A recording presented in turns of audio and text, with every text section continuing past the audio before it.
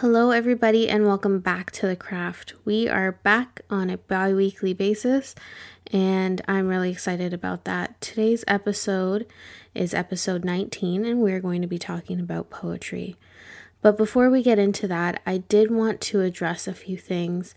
I did want to give a shout out to Gemstone Spirit Crystals. If you are as into crystals as I am, definitely go check them out. They have some amazing inventory up on their Instagram, which is at gemstone.spirit. So go ahead, give them a follow, show them some love. Now it is the month of April, which for those of you who don't know is National Poetry Month. So this episode ties in very well. But it is also Camp NaNoWriMo, over on NaNoWriMo's website, and I am participating this month. So basically what Camp NaNoWriMo is a smaller version of NaNoWriMo. So in November, they do a challenge to write 50,000 words in the month of November. But during the month of April and July, they do a camp where you can set your own goal. And the challenge is similar. So you write however many words you want to write in that month. And the website is really awesome. It helps to encourage you to continue to work to reach your goal. It has mini goals along the way, badges you can earn, friends you can add, groups you can join, and it really helps you to complete the challenge. So I've been doing camp now for, I guess, 8-9 days, depending on when you're listening to this. It'll be 9 days when you're listening to this. But it's been great so far. I've been pretty consistent with creating every day. I have given myself little breaks. But I'm kind of surprising myself with how much I am showing up to write and to create my art and to work on my manuscript. So some things that I've learned so far is that I think I really needed to give myself some grace during the pandemic. And I needed to be able to not be so hard on myself if I wasn't creating. But now that I have this goal, and it's a really small, realistic goal for me, not that it's small, but it's like something that I can accomplish realistically with everything else that I have going on. And it feels so doable. I don't feel like I'm putting a lot of pressure on myself, and that's been making all the difference. And I'm showing up to create a lot more than I was before. And so basically the thing that I've been learning, or the thing that I have learned, is that I needed to give myself that grace period and to give myself that break in order to be fully involved in what I'm doing right now. And it feels good knowing that I'm accomplishing something, but I've also accomplished something by giving myself that break before I started this. I put myself in a good position in order to be able to move forward with this. So that's been awesome. Lesson learned. I'll probably give myself another break where I'm not dedicated to creating at a intense pace like I am now, where I can just kind of come to the page when I want to. And then I'll probably try and do Camp Nano again in July. It seems to be a good pattern for me where I give myself some moments to just relax and not worry. And then I set a realistic goal for myself and, challenge myself to achieve that goal. So that's been really working for me, and I wanted to share that with you guys. Even if you don't necessarily participate in NaNoWriMo or in Camp NaNoWriMo or anything that's structured like that, even if you create your own structure, this has been a learning curve, like Who knew a year later that we would still be going through the stuff that we're going through? And I definitely needed that time and space to be able to step away from guilt when it came to creating or not creating. And now that I know that, I am in control, it feels a lot better. I don't need to worry about that guilt or that anxiety that leads to procrastination. So yeah, I feel really good and I wanted to share that. But today we were talking about poetry, and like I said, this is so fitting because April is National Poetry Month. I don't know about you guys, but I've been seeing a lot of poems being shared across Instagram, a lot of tweets about what your favorite poet is or what your favorite poem is. And I'm really excited to talk about that. So let's dive in. So I've mentioned before that I had to take a few poetry classes in my undergrad. And I went back to the first poetry class that I took and I grabbed my textbook. It's called Sound and Sense, An Introduction to Poetry. And even though I mentioned before that I really didn't like the assignments in that class, or sometimes what we were doing in the class as a whole, this textbook in particular was actually really amazing and something that I've come back to a few times. So I don't regret taking the class because it gave me this book. Now I want to read a little bit from the introduction, What is Poetry, and just share with you some tidbits that I thought were worth taking note of. Poets, from their own store of felt, observed, or imagined experiences, select, combine, and reorganize.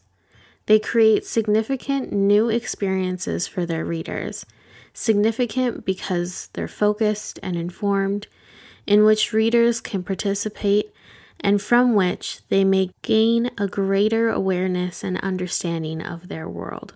That line to me was exactly what poetry is, and I've kind of expressed this similar sentiment to you guys before when it comes to all writing, that it's really about transforming your experiences or your imaginings into something that the reader can find truth or gain some significance from, whether that be an emotional response or a profound feeling. I've expressed this before, but this sentence just makes it hit home that much more. And that's exactly what poetry is. That's exactly what poets do. And the notion is so romantic that people would think of poetry and of poets in this way, but it's true. And what are poets if not romantic? But all writing is about synthesizing a story or some information and getting a significant moment out of it, or getting some truth or understanding from it. The point is to communicate effectively in which a point of view or an experience can be shared. I'd love to share some modern day poetry, but unfortunately copyright rules apply, and I don't think I can read modern poetry on this podcast. However, I can share some really great old poems. One of my favorite classic poets is William Wordsworth, and I think I mentioned that before, but in case I didn't, I'll say it again. I absolutely love Wordsworth, and his poetry still rings true today. So I want to share one of his poems. It's called The World is Too Much with Us. The world is too much with us, late and soon. Getting and spending, we lay waste our powers. Little we see in nature that is ours. We have given our hearts away, a sordid boon. This sea that bears her bosom to the moon, the winds that will be howling at all hours, and are upgathered now like sleeping flowers. For this, for everything, we are out of tune. it moves us not. Great God, I'd rather be a pagan, suckled in a creed outworn. So might I, standing on this pleasant lea, have glimpses that would make me less forlorn, have sight of Proteus rising from the sea, or hear old Triton blow his wreathed horn. Wordsworth talked in his poetry about the beauty of the world that we live in and how humanity doesn't appreciate it. And that still reigns true today, that there is so much natural beauty in our world, yet it's lost on so many people. And he's citing the dichotomy of, Catholicism or Christianity and paganism, and how the two cannot be ever similar, which probably doesn't hold as much weight today as it did back then. But it's still a profound message that humanity, despite whatever God or gods it believes in, is losing the ability to see the beauty and to see the wonder of nature itself without the awe of a superior being. So now that we got kind of a taste of poetry, let's talk about how to actually digest it. So, number one, read the poem more than once. When you're reading poetry, it's so quick, it's so easy to read the words and not really digest the meaning, not think on what you've just read. And it's usually pretty short and easy to read more than once. So read it more than once and think about every word that's on the page. Think about every punctuation, because they're all put there by the author for a reason. This book suggests that poems should be hung on the wall of one's mind.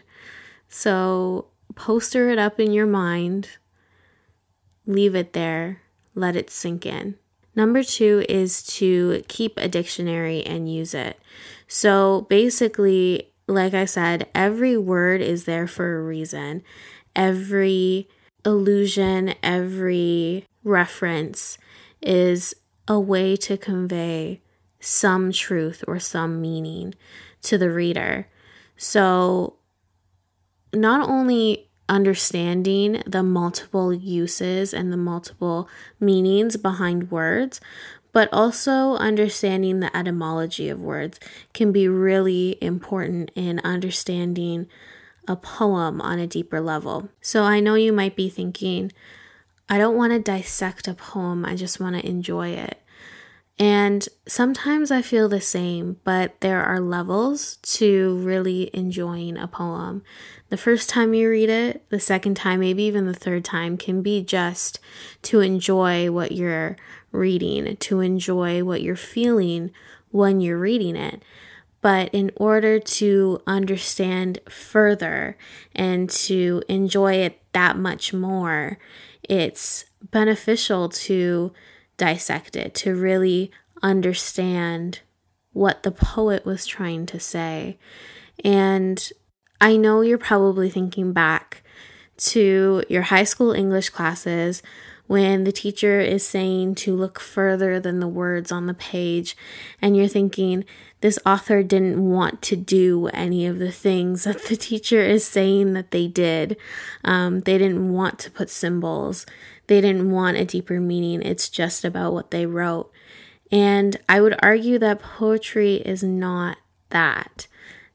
Poetry exists for a reason. Poetry exists because there are deeper meanings to the words. You only have so much room to convey all of that emotion and all of that feeling from the experience that you're sharing. And so these words have multiple dimensions, and this poem has multiple dimensions, so you have to appreciate it in multiple dimensions as well. Number 3 would be to read the poem aloud, or to hear what the words sound like in your head. If you've ever enjoyed spoken word before or watched one of Rupi Kaur's performances of her poetry, then you understand that when poetry is spoken out loud, it gives even more depth. It gives even more resonance to the words. You feel it more, almost like music. So reading out loud is a great way to experience that. And finally, pay attention to what the poem is saying. Pay attention to what it's saying surface level, what it's saying between the lines, and what feelings it's trying to evoke in you as the reader. So we've talked about what poetry is. We've talked about how to read a poem. But writing a poem is usually different. For me, I need to have a feeling that I need to express in some way. When I'm writing regular prose, I'm focused so much on the plot, how to move it forward, what the characters are feeling, and the situation at hand. But when I'm writing poetry, it usually comes from an emotion within myself. It comes from something personal for me. And I feel that in a lot of the poetry that I've read, even if there's an outside theme or an outside character for the poem, it's really important for the poet to draw on their own experiences, their own emotions. And to convey those experiences and emotions, there are many tools that one could use. There's imagery, metaphor, personification, allusion, allegory, symbols, figurative language, literal language, hyperbole, irony, satire. One should think about tone, rhythm, meter, rhyme pattern, sound, all of that when creating their poem. And all of that can add to the overall theme or thing that you're trying to convey within that poem. With a lot of older poetry, it's about that structure and form and following the rules within the time that it was written. But right now, there are no rules. Right now, free form and free verse is the norm. So if that's how you feel you want to create your poetry, by all means, it is of this time. If you are trying to allude to another time, another historical period, then it is important to look back at the rules and the form and structure that were popular for poetry at that time and maybe use it. If not all, then maybe in part within your own poem, because that'll add another layer to the meaning of your poetry. And one thing I want to stress is so much poetry is analyzed based on white British men from days of old whose poetry has become canon in literature. But there are so many other genres of poetry, if you will, other forms and structures and cultures that used poetry in different kind of ways. In one of my later courses in my undergrad, a writing course actually, there was a writer who was so learned in Arabic poetry, and her style was reminiscent of all of what she knew about that culture's poetry and their form. And it was so rich and beautiful to listen to her read her poetry. And the point that I'm trying to make by sharing that is just to say that when you're a poet, studying poetry is important to understand, like I said before, the rules and how to break them or how to follow them in ways that benefit what you're trying to say the most. But it is so vital that you don't just focus on the white British English speaking poets or writers who we've been told for centuries are the greats, because there are so much more greats out there. There are so many more rich, diverse poets with a wealth of information that we haven't been taught, that we haven't been told is good, but it is, and it's worth knowing. So my biggest advice to anybody who wants to write poetry, beyond this little introduction that I've given you, is to really do your research on everything, especially the things that are not that easy to find, because they aren't part of that white British canon. We need to diversify our understanding of literature because there are so many other histories that we haven't been given. So on that note, I'd invite you to go research and experiment and play with your poetry. And of course, feel free to share your experiences with me. You can always DM me on thecraft.podcast on Instagram, or find me on Twitter at AlexLynMiko. So that is all for today. I hope you guys got a little bit more understanding about poetry. I hope that it resonated with you guys. We have some exciting things planned for the next couple episodes, so stay tuned. But until then, thank you guys so much for listening. And as always, stay magical.